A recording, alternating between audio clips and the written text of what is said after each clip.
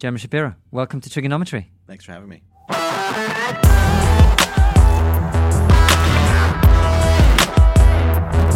Hello and welcome to Trigonometry. I'm Francis Foster. I'm Konstantin Kisin. And this is the show for you if you're bored of watching people arguing on the internet over subjects they know nothing about.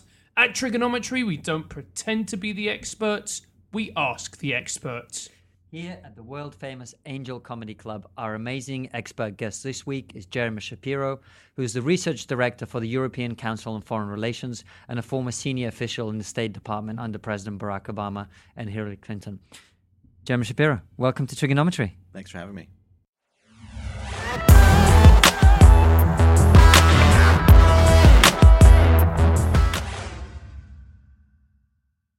Jeremy Shapiro, thank you for coming on. Thanks for having me. It's great to have you here. So before we get started with our interview, which I'm sure will be lots about foreign affairs, which is something you're an expert in, just tell us a little bit about how you got to be where you are today. What's been your journey? Yeah, it's a long and winding road. I grew up in Boston and Massachusetts in the U.S. in a very sort of normal suburb, and I had a sort of staggeringly boring, by the standards of such things, childhood. I've always wanted to have a sort of childhood trauma to overcome, but I never managed to find one. My parents were great; they were always encouraging me. We were neither too wealthy nor too poor, which is frustrating to create a story, but probably very good for one's childhood. And the only real problem I had, I think, as I was growing up, was that I was very technical. I was a sort of computer nerd even before it was popular to be a computer nerd. And I spent most of my teenage years and college experience in the computer lab. And after university, I got a job in Silicon Valley working for a big computer company, which was pretty good, I suppose, but I think over time I became really very, very bored with it. It had the problem that it was extremely detailed-oriented, more than about concepts, and you got very, very good at smaller and smaller parts of the computer project that you were working on, which was in the interest of the company to make you a real expert at something very small. And as you got better and better at less and less, eventually you were the sort of world's expert at nothing. Right. And it was very isolating. You could only really talk to the 5 or 6 people that you worked with who were the last people that you wanted to talk with because you saw them all day and they were frankly very boring. So at that point in my mid-20s, I sort of wrote to a professor that I'd had in university and said, I think I want to do something else. And he recommended that I come to the school that he was at and get a master's degree in international relations, which was at Johns Hopkins SAIS in Washington, D.C. And I did that, and that was really quite helpful for me to sort of understand the role of politics. I came a bit late to it, but to understand the role of politics in life and to understand what the big questions were. And I spent several years in a master's and a PhD program, which I never completed, wrestling with so those you're a dropout. That means you must be very good. All the dropouts always do well, right? Yeah, I think dropping out of a PhD program is a sort of badge of honor because it shows that you lack the patience to wrestle with an idea for 5 or 7 years until you've beaten it to death. Yeah. And no, I mean, I think I should have graduated, but I was afflicted by the sort of twin enemies of knowledge, which are love and money. And I moved to Washington both for a job and for a woman. I eventually lost the woman, but I unfortunately managed to keep the job. Not really sure, frankly, that was the right choice. But there it was. And I ended up working I started at RAND, which is a big think tank which works mostly for the U.S. Defense Department in Washington. I think I did something which is very helpful for anyone starting out, which is that I showed up as an intern and I just refused to leave. And so eventually they gave me a job. And, that was great. I mean, because you were really sort of wrestling with policy ideas, trying to help the government to understand what the broader political implications of what they were doing was, and really just frankly learning a lot. I mean, these are really great ways to learn. And I moved from there to Brookings, which is a big think tank in Washington. And I spent several years there. And at Brookings, where I mostly worked on U.S.-European relations, I was able also to get really involved in sort of democratic foreign policy circles and to work on campaigns for first for John Kerry and then for Barack Obama as a sort of foreign policy advisor. There are dozens or even hundreds of these in a U.S. presidential campaign, but they really give you some insight into the way that foreign policy plays out in the campaign, and they just give you access to the people and to the process of a political campaign, and so that was quite helpful. And after I'd signed up to work for Barack Obama early in his 2008 campaign, early in 2007, because U.S. presidential campaigns are essentially endless. And I did that not because I preferred him really to Hillary Clinton, but because I found him to be interesting and because the Hillary Clinton campaign was extremely crowded. As one of my friends put it, I'm tired of being in the same room having the same arguments with everybody that I used to argue with in the Clinton administration. Sounds like my Facebook feed, to be honest with you. Yeah, I think the Clinton campaign is a little bit about the Facebook feed. It's people who've been together for too long. Kind of a problem that she's had for a long time. And the Obama campaign was just much more exciting. It really wasn't philosophically different, I would say, but it had a real different kind of energy to it, I thought. And when they asked me to be an advisor, I said, sure, why not? I didn't expect him to win. I'm not even sure I wanted him to win in terms of my career because, I was pretty happy with the think tank, and the idea of going into government was quite scary to me. And when, contrary to my plans, he won, which really was a huge shock. I still haven't quite gotten over it. I went in and worked at the State Department as an advisor to the Assistant Secretary of State for European Affairs, who had been a colleague of mine at Brookings and had been the guy that brought me into the campaign. And then on the policy planning staff, where I worked pretty closely with Hillary Clinton and with her big advisor, Jake Sullivan. And that was incredible. I mean, it was working in government, at least in the U.S. government, is really interesting, amazing even. It's horrible, I would have to say. It's I always compare it to like a car wreck. It's like horrible and tragic and unavoidable, but you cannot take your eyes off of it. You can't stop watching because it is really fascinating, and you learn a tremendous amount. Some things that you really never wanted to know about how government works, about how policy works, and even about how human nature works. And it has really informed my subsequent work. I think it's had a greater sort of, I don't think I actually accomplished almost anything, and even the things that I accomplished, I'm not sure they were a good idea. But I think I learned more from that experience than any other experience I've had.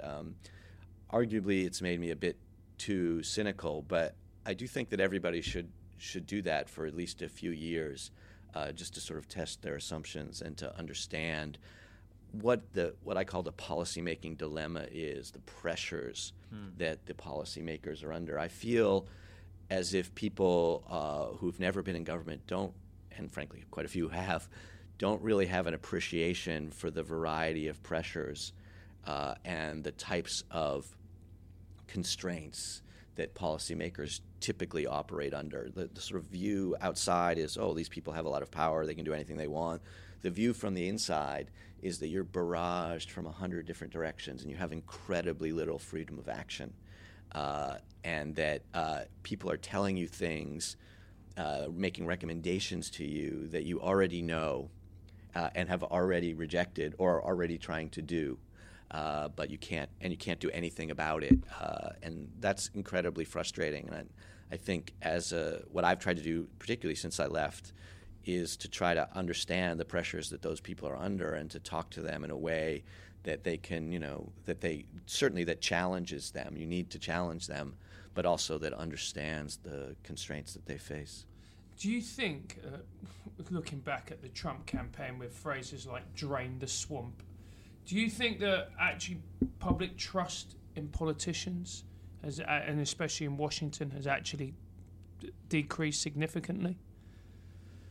No, I always find that to be a strange question because I can't remember a time when people had trust in politicians. So it hasn't really decreased. It's always been terrible. But do you think it's got even worse, where someone openly refers to Washington as a swamp and everyone goes, yeah, okay. Well, not everyone, but there's certainly the people who voted for him. No, people have been doing that my entire adult life.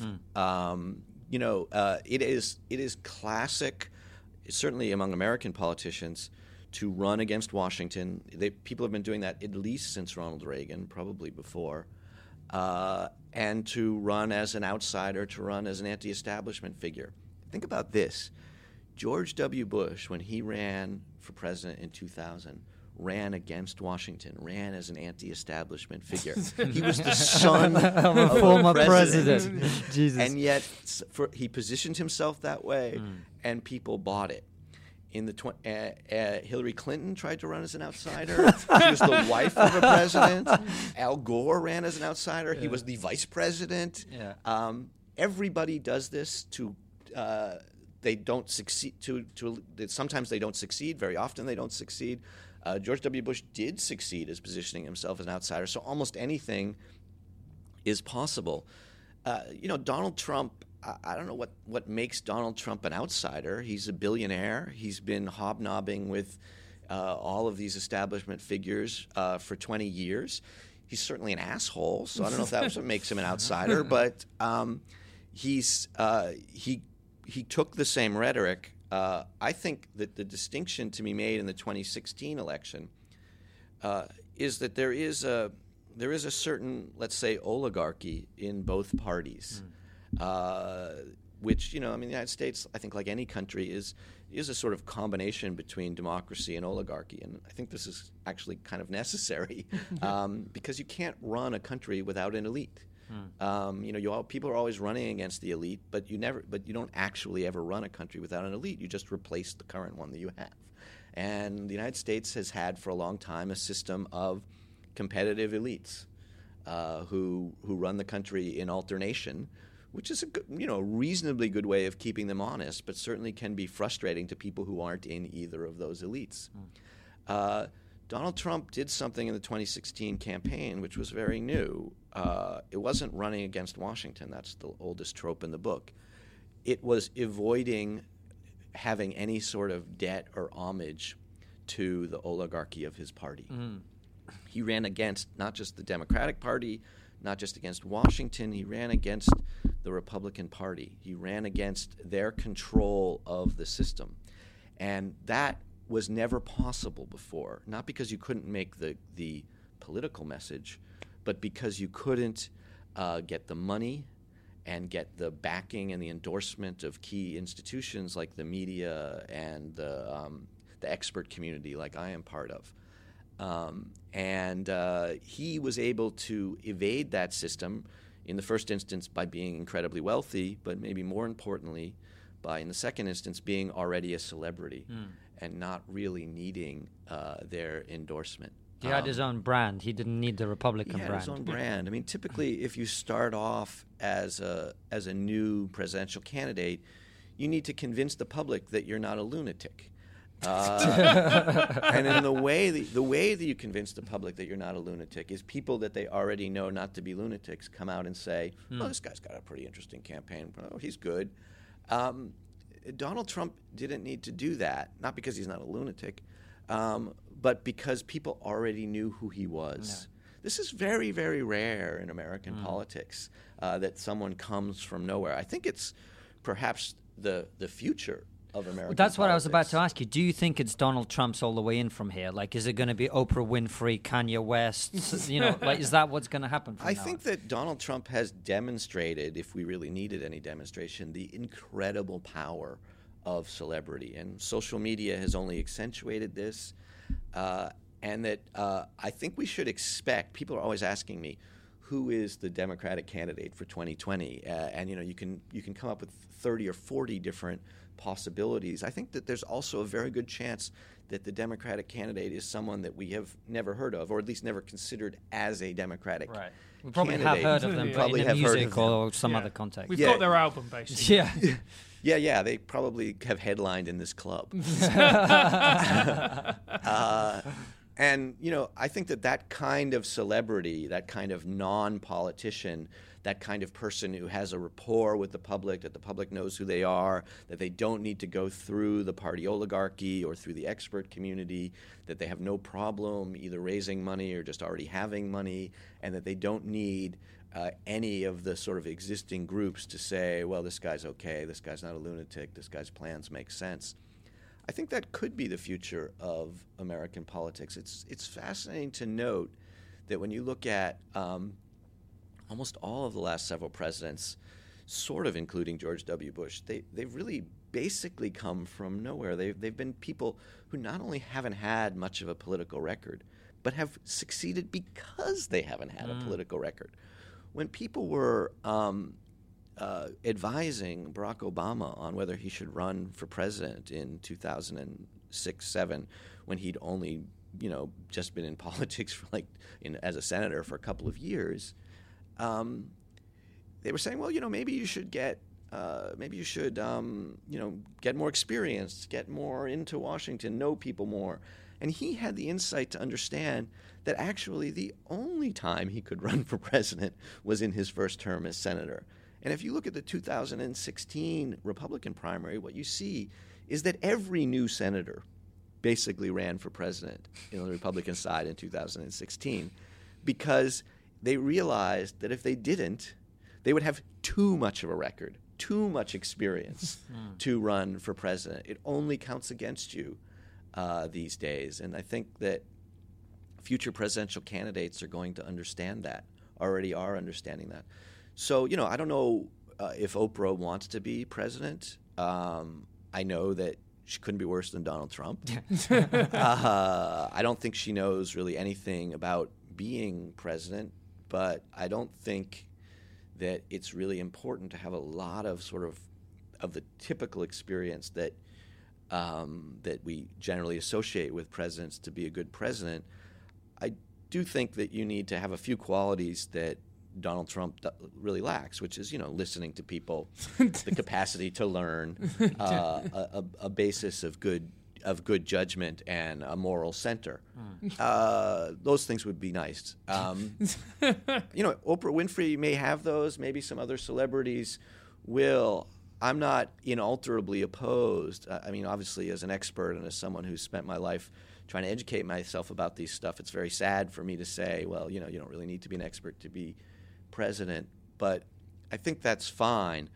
What I'm hoping for is that we can find someone, even if they're a celebrity, who is willing to learn, who has judgment, who has a moral core, who has something that they want to achieve. What I don't know is how to assess those things. By someone's music album or the headline set at the Angel Comedy Club. Yeah. And so, I asked, does Oprah Winfrey have those things? She might. I don't know. Sure. But the thing that terrifies me is, okay, you are particularly successful, whether you're a musician or an actor. How does that qualify you to go and negotiate with North Korea about the disarmament of their nuclear weapons? Yeah, look, I shouldn't tell you this as an expert, as someone who does international relations. It doesn't qualify you to do that, but it's not important to be able to do that as president. The president has a lot of people that can do that for him, that can help him do that can instruct him on how to do that. The government, Washington, is full of people like this. They're all over the place. Honestly, I could assemble 6 for you. And in an hour, we could have a pickup basketball game about North Korea. Well, you make it sound like the Avengers. It's not anywhere near that interesting. I assure you, nobody has a hammer, which is unfortunate. But what a president needs is not an ability to negotiate, not information, knowledge about North Korea. We could teach him that in an afternoon. He needs enough self-confidence to reach out Donald Trump's to got that. the experts. No, Donald Trump doesn't have that. I mean, I think that this is a fundamental problem. One of the ways that you can tell that Donald Trump is deeply insecure and lacks the necessary self-confidence to be a good president is the way he keeps telling you how great he is. I'm sure that you guys probably went to high school and are familiar with this type. Yeah. Right? No, I mean, someone who's truly self-confident is someone who is able to listen and take advice and not feel like it diminishes them. True. You were saying earlier that Hillary Clinton has become very toxic, and I think there's definitely some truth to that in American politics. But one of the things that gave me great comfort in working with her and in voting for her later as president, even though I often disagreed with her on key issues, was that she was someone who was confident enough in her intellect and in her capacity to listen to people that she disagreed with, to take arguments seriously, to wrestle with ideas in a way that was open to change. You didn't usually change your mind because, generally speaking, she was smarter than you were, and she generally felt like she was right. But she listened, and she occasionally changed her mind, and she had a basic good judgment and a basic moral core. And I think that that's what presidents need. And I don't rule out a celebrity having those kinds of things. If you think about Ronald Reagan, because I should add something else that a president needs, is really the ability to communicate with the public. And, I can't do that, I think, as this interview has probably already proven. I think that that's a real political skill, which a lot of very, very smart, very, very expert people simply don't have. It has, frankly, nothing to do with knowing what the right thing to do in North Korea is. I think people like Ronald Reagan and Donald Trump are very good at that. And I think maybe celebrities in general could be good at that. That's probably how they became celebrities. But what we're going to need to do, if we're going to have people like that, communicators as president, people whose communication skills allow them to get elected, we're going to need to be able to forge an alliance, if you will, with an expert governing class that can help the communicators govern. Reagan did that pretty well. Donald Trump isn't doing that at all. He's not even trying. He doesn't recognize that he needs to. And I think that's the real struggle that we'll have, is if we're going to have government by celebrity or government by a famous person, how are we going to create a system where they can access expertise and not feel diminished?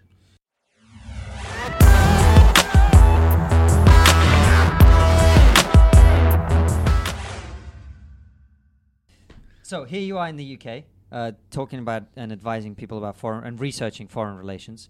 I saw an interview that you did with Channel 4, I think it was Newsnight, and one of the things you said, I think you mentioned you got a lot of pushback on, was that Britain is a medium-level power.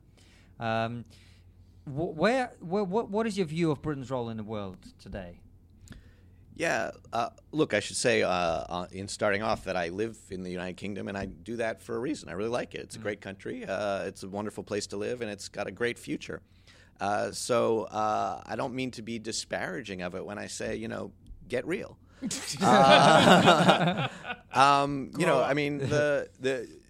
Donald Tusk is famous for saying there are two kinds of countries in Europe. Those countries that realize that they're small countries and those countries that don't. The United Kingdom is clearly one that doesn't realize that it is a medium-sized power.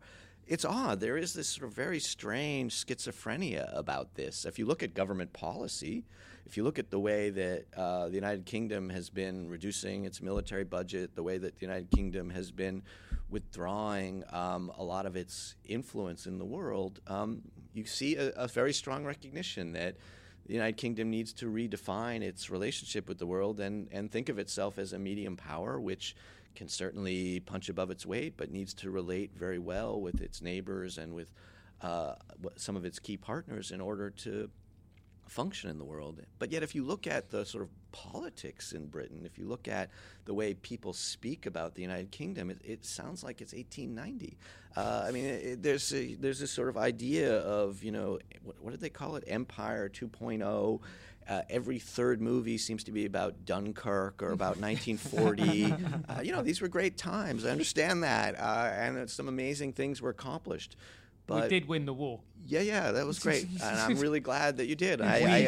We won the war. I like it. We've got a Russian, an American, and an Englishman. And the Englishman is like, we won the war. I think we can all take some credit. Let's just say that. Spread it around.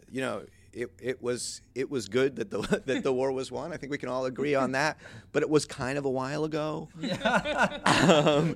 The world has moved on, even if the movies have not. And I think there is a new reality, and in this new reality, the United Kingdom still has enormous strengths, but it cannot be the United Kingdom of old.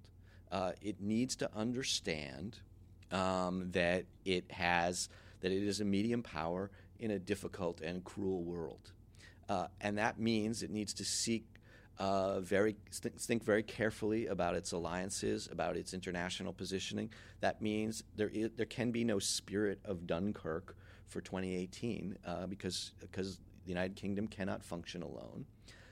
And that means it needs to think very hard about the role that its European partners play in its security and prosperity, and the role that the United States plays in its security and prosperity. And I feel as if that debate here is very often submerged in an imperial nostalgia, which doesn't really help anybody. So, in a roundabout way, you're basically saying Brexit was a mistake. I hope that wasn't a roundabout way of saying that. Yeah. I mean, Brexit is a spectacular mistake in my view. It is very much Turkey's voting for Christmas, and I think there is a good possibility that with a lot of clever statesmanship on both the European and the British side, that it can be only not much worse than it was before. That's a good possibility, but there are really only downsides, and it could be terrible. And it's all completely unnecessary and stupid, because I think a proper debate in the pre-referendum period would have told some people some harsh realities about the world today. And I think actually even the Remain side was really unwilling to do that. They were unwilling, and I understand why in political communication it's not good to tell people you have to do this, and that's again, why I'm not a good politician. I think this interview really demonstrates that. But the fact of the matter is, and I'm a fact of the matter is guy. Britain needs its European partners. It needs them even because the United States isn't a reliable enough partner. And this idea of the going back to the empire or going back to a special relationship, which has never really existed, or certainly not existed in the way that the British think of it, is a fantasy. Well, I wanted to ask you about Trident, Britain's nuclear weapons. Before I do, I just want to say this table this microphone's rather very sensitive. So when you tap the table, it sounds to the listeners like Trident has been launched. So sorry about that. I'll try not to launch any nuclear weapons. But I'm curious. You talk about a cruel and harsh world. I mean, in a world where Russia is running around doing the things that it's doing, and with the backup of its nuclear weapons. I mean, Russia is very clear about that. The Russian regime says we are powerful because we have nukes. We have a lot of nukes, right? What do you make of the debate or the conversations around Trident? Jeremy Corbyn, the Labour leader in this country, has said that he wants to get rid of it. Other people are saying this would be ridiculous. What do you think would be the impact for Britain of losing its nuclear deterrent? Well, I think it would be a bad idea for Britain to lose its nuclear deterrent overall. I think a nuclear deterrent, particularly for a mature country like Britain, is broadly speaking a good idea. And it does, it does sort of prevent the worst possible catastrophes. I would say, however, that particularly when you look at Trident and when you look at the way that Britain is maintaining its nuclear deterrent, it is extraordinarily expensive. It is a massive drain on the British defense budget. On a certain level, the British defense budget and almost a lot of the British public purse is becoming just focused. If you look at British public spending these days, it basically looks like the NHS and the nuclear deterrent. I mean, that's a slight exaggeration. Pensions as well. Sure. Pensions as well, of course. Yes. And I think that what the British need to do is, I certainly wouldn't advise getting rid of the nuclear deterrent. I would be thinking very hard about whether Trident is the right way to do that. And I would be thinking very hard about how they can better cooperate with their partners, right? I mean, with the nuclear deterrent. I mean, the French have a nuclear deterrent, which is also weighing them down. The Germans aren't participating in it at all, but of course are benefiting from it, and that's true of the rest of Europe. And the great insight about the European Union, particularly European Union foreign policy, is that basically you guys all want the same thing. You're not really competing with each other, which is a sort of historical miracle at this point. And so it makes sense to combine your efforts when you're medium-sized countries in a harsh and cruel world. But Europe isn't doing that. I mean, one of the points you made in an article that you wrote recently, you were talking about Iran, and we'll get to that in a second, but one of the points you made is actually Europe is divided quite often against itself, and countries will seek the help of America against other European countries within Europe. So while we're not cooperating, is it not wise for Britain to hold on to its ability to deter others, particularly because the other thing that would happen if Britain was to give away Trident would essentially, to put it very crudely, you become America's bitch even more because you don't have your own ability to control. No, I wouldn't advocate. I would agree. I wouldn't advocate that Britain should get rid of its nuclear deterrent. I'm not sure about the Trident aspect of it. A submarine-launched deterrent like they have is extremely expensive. So I think my only point is that in maintaining a nuclear deterrent, which I think it should do in part not to be America's bitch, but really not to be anybody's bitch. Well, yeah, exactly. Because being a bitch sucks. One of the I'm glad I brought that up. You've really run with it. Yeah, well, this is a sort of rule of international politics. I think that they do need to look very carefully at ways of doing that more cheaply. One way might be thinking about other mechanisms besides Trident.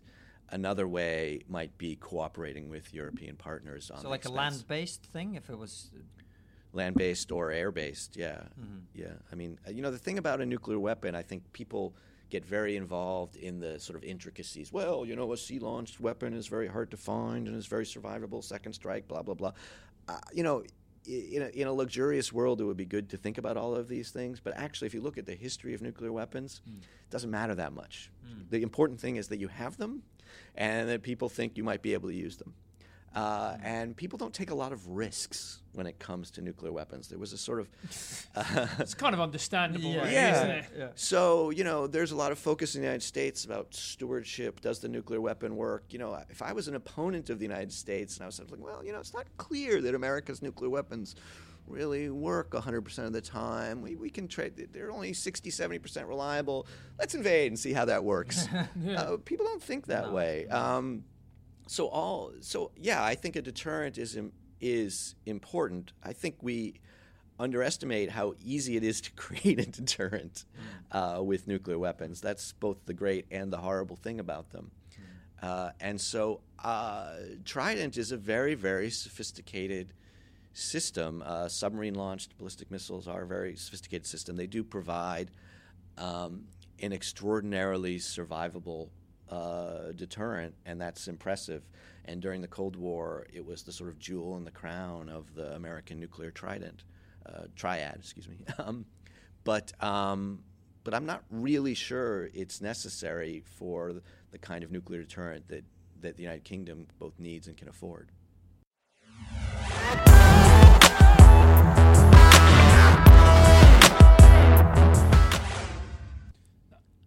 moving quickly on towards what's happening in Israel with Trump and the embassy, can you just give us a little bit of a background as to why that is so inflammatory? Sure. I mean, it's a big question. I accept that. Yeah, you want me to go back to 1946. Moses on Sinai? Oh, that far? Okay. Tell us about Moses. I mean, everything in Israel starts with the Bible, but I won't go back that far. I think the issue is the central question of the Israeli-Palestinian conflict is the city of Jerusalem. I mean, and it is biblical. It is for all of the three monotheistic religions, Judaism, Christianity, and Islam, a sort of central and holy city. And to go there is to sort of wallow in the incredible history of those religions in that city and in their conflict over centuries and millennia. It's quite incredible. And so it is, particularly for the Israelis and the Palestinians, a city which is sort of deep in their emotional heart, deep in their historical heart. They both have historical claims to that city which go back millennia. When Israel was created in 1948, the city was divided, not between the Israelis and the Palestinians, interestingly, between the Israelis and the Jordanians. And Israel had West Jerusalem, and Jordan had East Jerusalem. And East Jerusalem is where the Temple Mount is, which is the holiest site both for in Jerusalem for the Jews and for Muslims, because it's where the Al-Aqsa Mosque is. And in the 1967 war, the Six-Day War, the Israelis seized all of Jerusalem, and the Jordanians relinquished their claim to the Palestinians. And so since the Israeli occupation in 1967, there has been an effort by the Israelis to establish in the mind of the entire international community that Jerusalem is the undivided capital of Israel.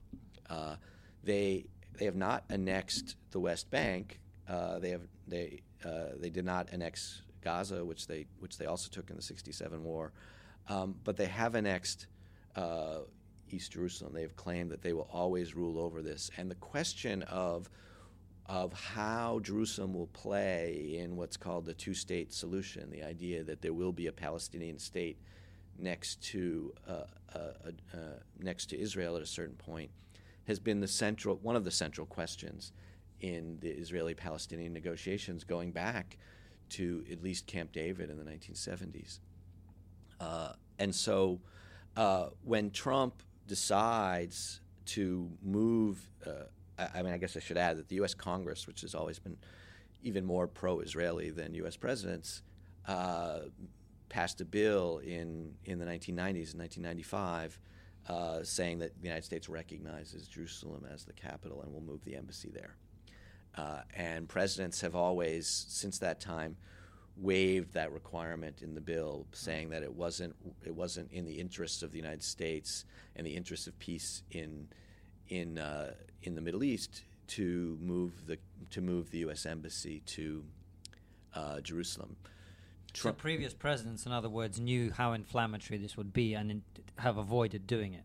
Yeah, well, it's not just that it would be inflammatory. I think obviously there's been a lot of violence in the last few days, but that's not the central question, because there's always violence in the Middle East, and if you want to do anything, you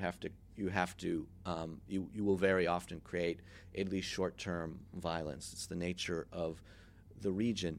I think it's very important that it'll be inflammatory, but the more central question is, does it in the longer term push toward peace?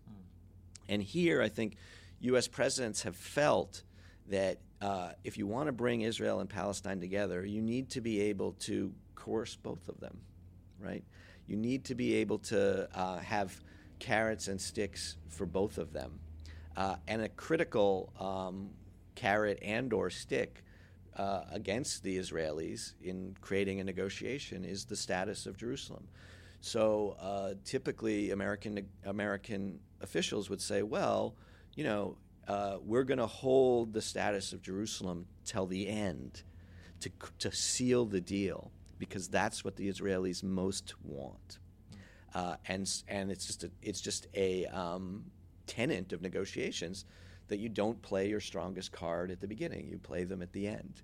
Donald Trump, I don't think he does. It's not that he doesn't understand that exactly. It's that he doesn't seem to care. He's interested in making a big splash. He's interested in having an impact immediately. Long term for him is next Tuesday. And so he doesn't really seem to care, as far as I can tell. Because, you could say he doesn't know, but at least 100 people have told him directly, and he either doesn't take it in or doesn't care. And so I don't think that this has really furthered the cause of peace, and not just because of the immediate violence, which is bad enough, but also because it makes the structure of the negotiation a lot harder. Having said that, and maybe that weighs on Donald Trump, it wasn't going well anyway. And it's not really clear that he spoiled anything, because it's not clear that there was anything to spoil. But I think in a situation that appears hopeless, like the Israeli-Palestinian negotiations, it probably doesn't make sense to just make it all the more hopeless because you want to have a good photo opportunity, and I think that that's what he's done. So you're saying that the decision to move the embassy was based entirely on ego?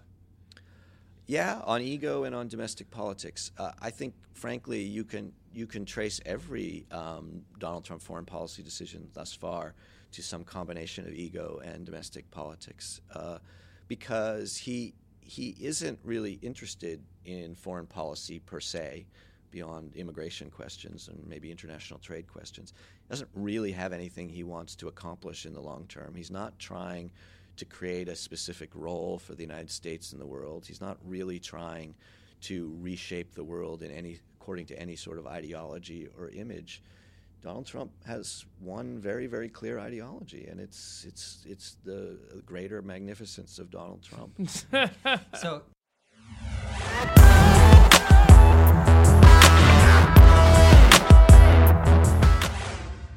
Picking up on that, then, what do you make of the Donald Trump-led withdrawal from the Iran nuclear deal? Can you, first of all, just for anyone who doesn't know what it is, including me and Francis to a large extent, what was the Iran nuclear deal? What still is the Iran nuclear deal? And why did Donald Trump decide to pull out of it? So the Iran nuclear deal, which is the technical term for it, is the JCPOA, the Joint Comprehensive Plan of Action. Sounds good. Yeah. Anything with an acronym like that must be good. Yeah. It was a deal between actually 7 countries, what they called the P5+1, which is all of the permanent members of the UN Security Council, which is the U.S., Russia, China, France, and Britain, plus Germany. And then those 6 had a deal with Iran, essentially. Mm-hmm. And the essential deal was a very simple one, really. The Iranians agreed to freeze their nuclear program, to dismantle their nuclear enrichment capacity, and to submit to a very, very intrusive regime of inspections to verify that. And the international community, those 6 countries, agreed to give them to relieve the economic sanctions and that had been placed against Iran, and to give them some economic benefits so that their economy could get back on track. This was a really, really controversial deal, particularly in the United States and Iran. And the substance of the complaint, at least on the U.S. side, was that that this had not addressed Iran's other nefarious activities in the region. Iran is involved in a lot of civil wars in the region, in places like Syria and Yemen and Iraq. And it hadn't addressed Iran's ballistic missile capability, and that Iran was still a very bad actor. The response to this from the officials that created the deal was, yeah, that's true. One thing at a time. What we did in this deal was address the nuclear program, and that's really important for all the reasons that we talked about in the ways that nuclear weapons. But didn't Donald Trump also say that there was cash involved, that the West was actually giving Iran cash? Yeah, that's not true, which is a sort of frequent theme in responding to Donald Trump. But what was happening was that a lot of Iran's money had been frozen in Western bank accounts as a result, in part of the revolution and part of the sanctions, and some of the Iran's own money was released back to them. Makes sense. So I would assert that there's a big difference between giving Iran cash and giving them back their own money, which had never belonged to anybody else. Okay. But yeah, I mean, Iran. The intent of this deal, going beyond cash, was to give Iran economic benefits. So if we assume that there is a rational element to Donald Trump, what is the rationale? And I know it's an assumption. What is the rationale for withdrawing from this deal, which prevents Iran from developing nuclear weapons? I can't come up with a rationale. I tried. I think that there is a real effort by a lot of people to construct a strategic narrative around what Donald Trump does. I guess because it just makes us feel better about the world, right? Okay, well, I think what he's trying to do is this, and he's got this plan, and I don't. All right, well, let's ignore the word rationale. Why does he think it's bad? I think he thinks that the deal is bad because it allows Iran to engage in all of these other activities, because Obama made it. And he wants to undo the legacy. I mean, frankly, if you look at what the president is apparently going to do, seems to be about to do in North Korea, he's probably not going to conclude a deal as favorable as the Iranian nuclear deal with the North Koreans, but will have the essential distinction that it will not be concluded by Barack Obama. And so I think really, that's this is enough. the level at which American foreign policy is now operating. Yeah. I mean, look, that's the level at which Donald Trump is operating. You can certainly, if you are, let's say, John Bolton, Donald Trump's national security advisor, you can have a more strategic rationale. But the only way that you can understand that rationale is this: if you are moving in one way or another toward a policy of regime change in Iran. John Bolton's been very clear that he doesn't think that we can ever have an effective deal or ever have a responsible actor in Iran as long as this regime is in charge of Iran. And that means pretty clearly that if you want to solve this problem, you have to move toward some policy that's going to get you to regime change. And in that way, obviously, you would not want the nuclear deal. What you would want is an international coalition that was worried about Iran developing nuclear weapons to create enemies against Iran. You'd want to go back to the days of 2014, where everybody was allied against the Iranians. And so that makes a certain amount of sense. It's very clear that's not what Donald Trump is trying to do. He ran on getting the United States out of the Middle East, not on fighting another regime change war with a yet stronger regime in the Middle East. So I don't think that's in his mind, but that is where his policy is pushing us. So, I mean, what do you see as? I mean, let's say that that Trump has his way. What are going to be the long-term implications? Do you think? Well, Trump will probably have his way when it comes to the Iranian nuclear deal. I don't think that it really holds together without the United States, and I'm very nervous about the implications. I think, look. I always sort of say, I talked earlier about the policymaker's dilemma, and so I always try to get into the mind of the people. So let's just imagine for a moment that you're the Iranian national security advisor, which is, probably a tough job. Yeah, if you don't get something wrong, you're not just fired, right? Yeah, you're literally fired. Yeah. Yeah, it has many disadvantages. I think the media is even tougher. So you're the Iranian National Security Advisor, and one day you have this nuclear deal, and one day the most powerful country on earth, with a president who seems, withdraws from it, tells the entire world that you're evil, and basically signals that they're coming to get you, which is what, Donald Trump hasn't precisely done that, but many of his subordinates have done that in ways which you don't have to be paranoid to be afraid of. What would you do? Well, we just discussed it in the case of the United Kingdom. You would develop nuclear weapons immediately. That's exactly what I would do, because basically you've been told that a country with the most powerful military in the world is out to get you. So my suspicion will be that over the next several months that the Iranians will turn back toward creating a nuclear program, just because that's what I would do. I could be wrong about that. I don't really understand what's going on in the Iranian regime. I know it's very contested. But there were a lot of people in Iran at the time the nuclear deal was concluded and since that have been saying exactly the opposite of what Donald Trump was saying. This is a bad deal for us. We need these nuclear weapons because if we don't have them, eventually the great Americans, Satan will come. the Americans will come for us. And so this will verify everything that they have been saying. So they'll move toward that, and that will mean that the United States and Israel and Saudi Arabia will try to resurrect the international coalition against them. I'm not sure if they'll succeed in bringing back the Europeans and the Russians and the Chinese, who might feel pretty burnt by this, but they might, or at least succeed in bringing back the Europeans, and they'll try to create a lot of economic pressure on Iran.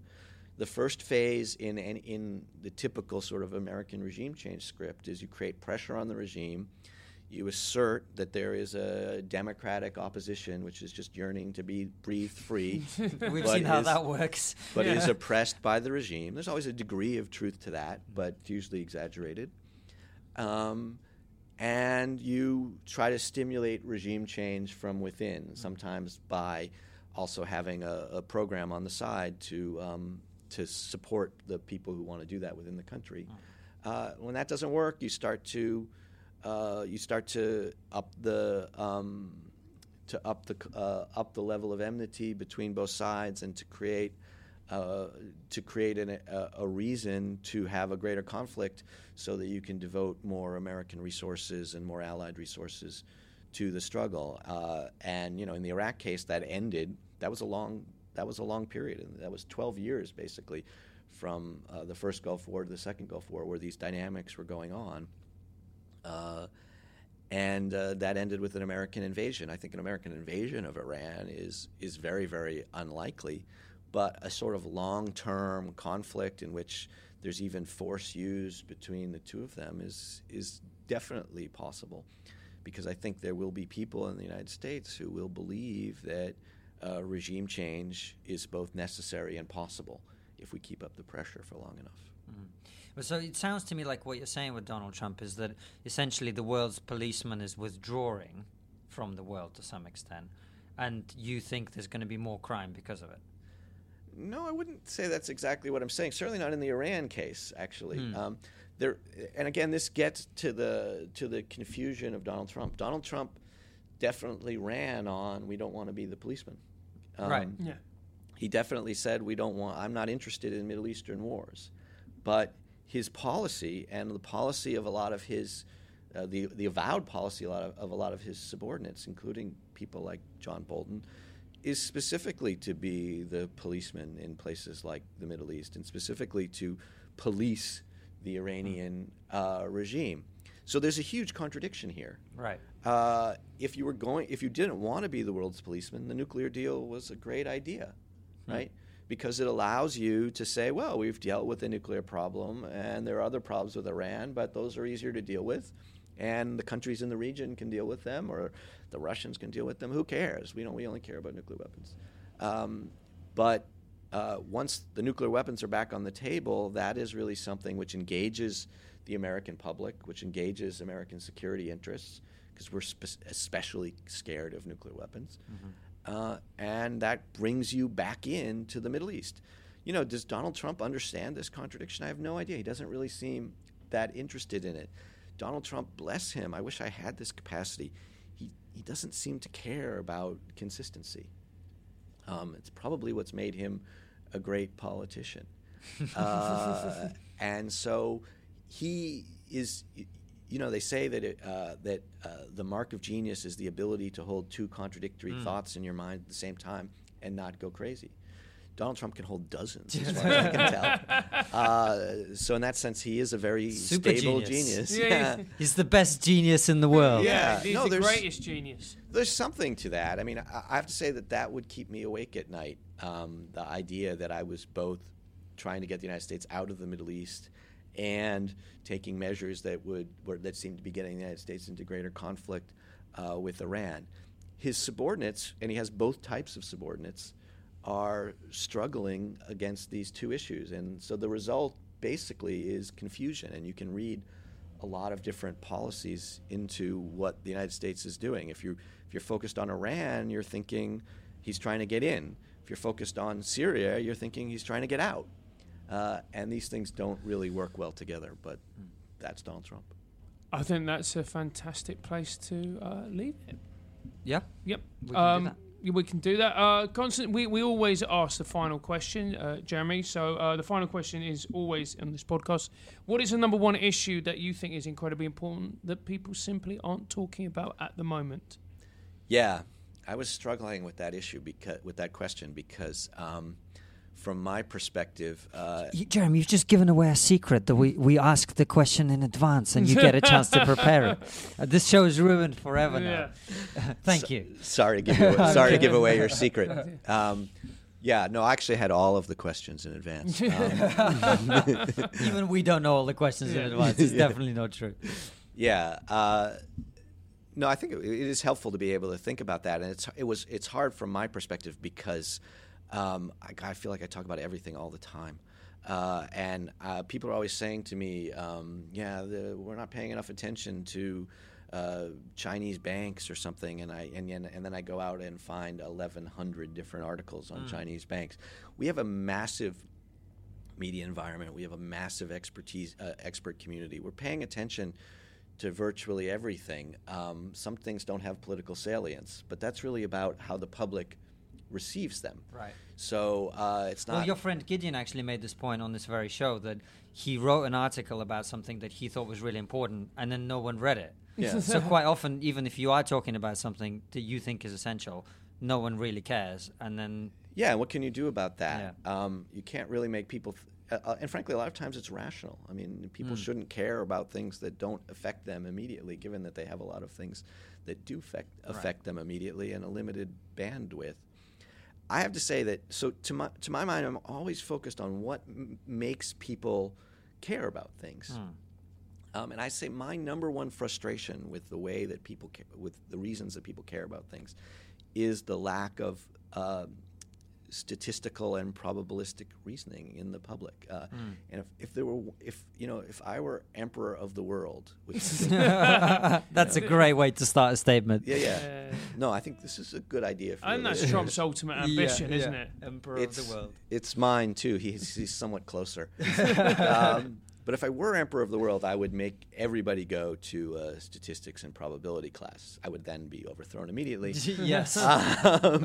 But really, one of the things that's fascinating about the inability of people like me to convince anyone, including, I have to hasten to add, my mother, about my policy beliefs, is that they don't reason according to large numbers.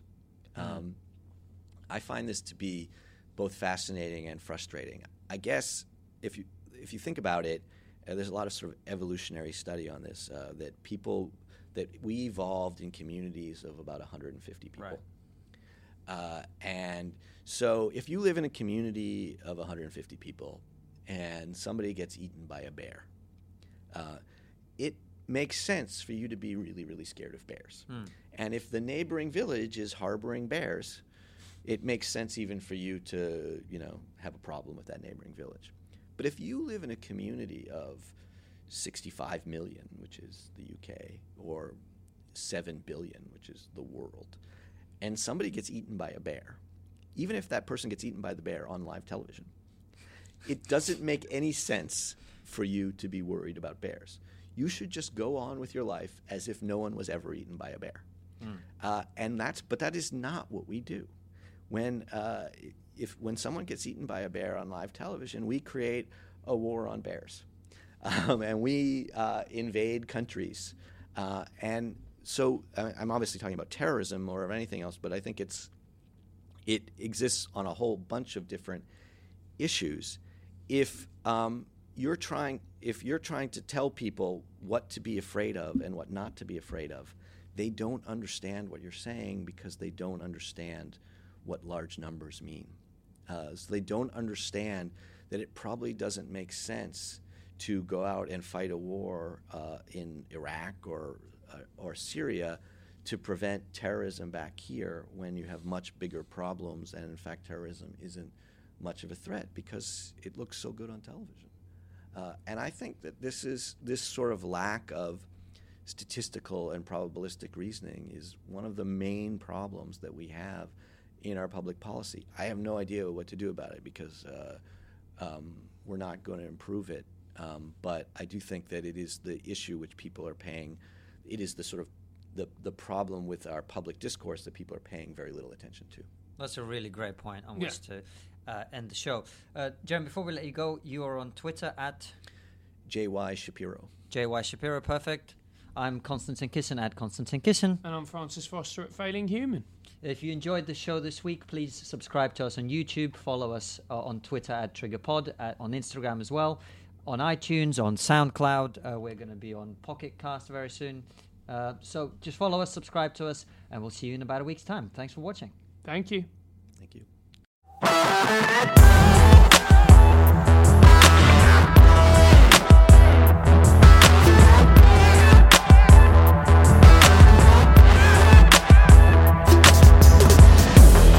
Before you go, consider joining our exclusive member feed. As a member, you'll get ad-free and extended interviews. Click the membership link in the podcast description or find the exclusive episodes link on your podcast listening app to join us.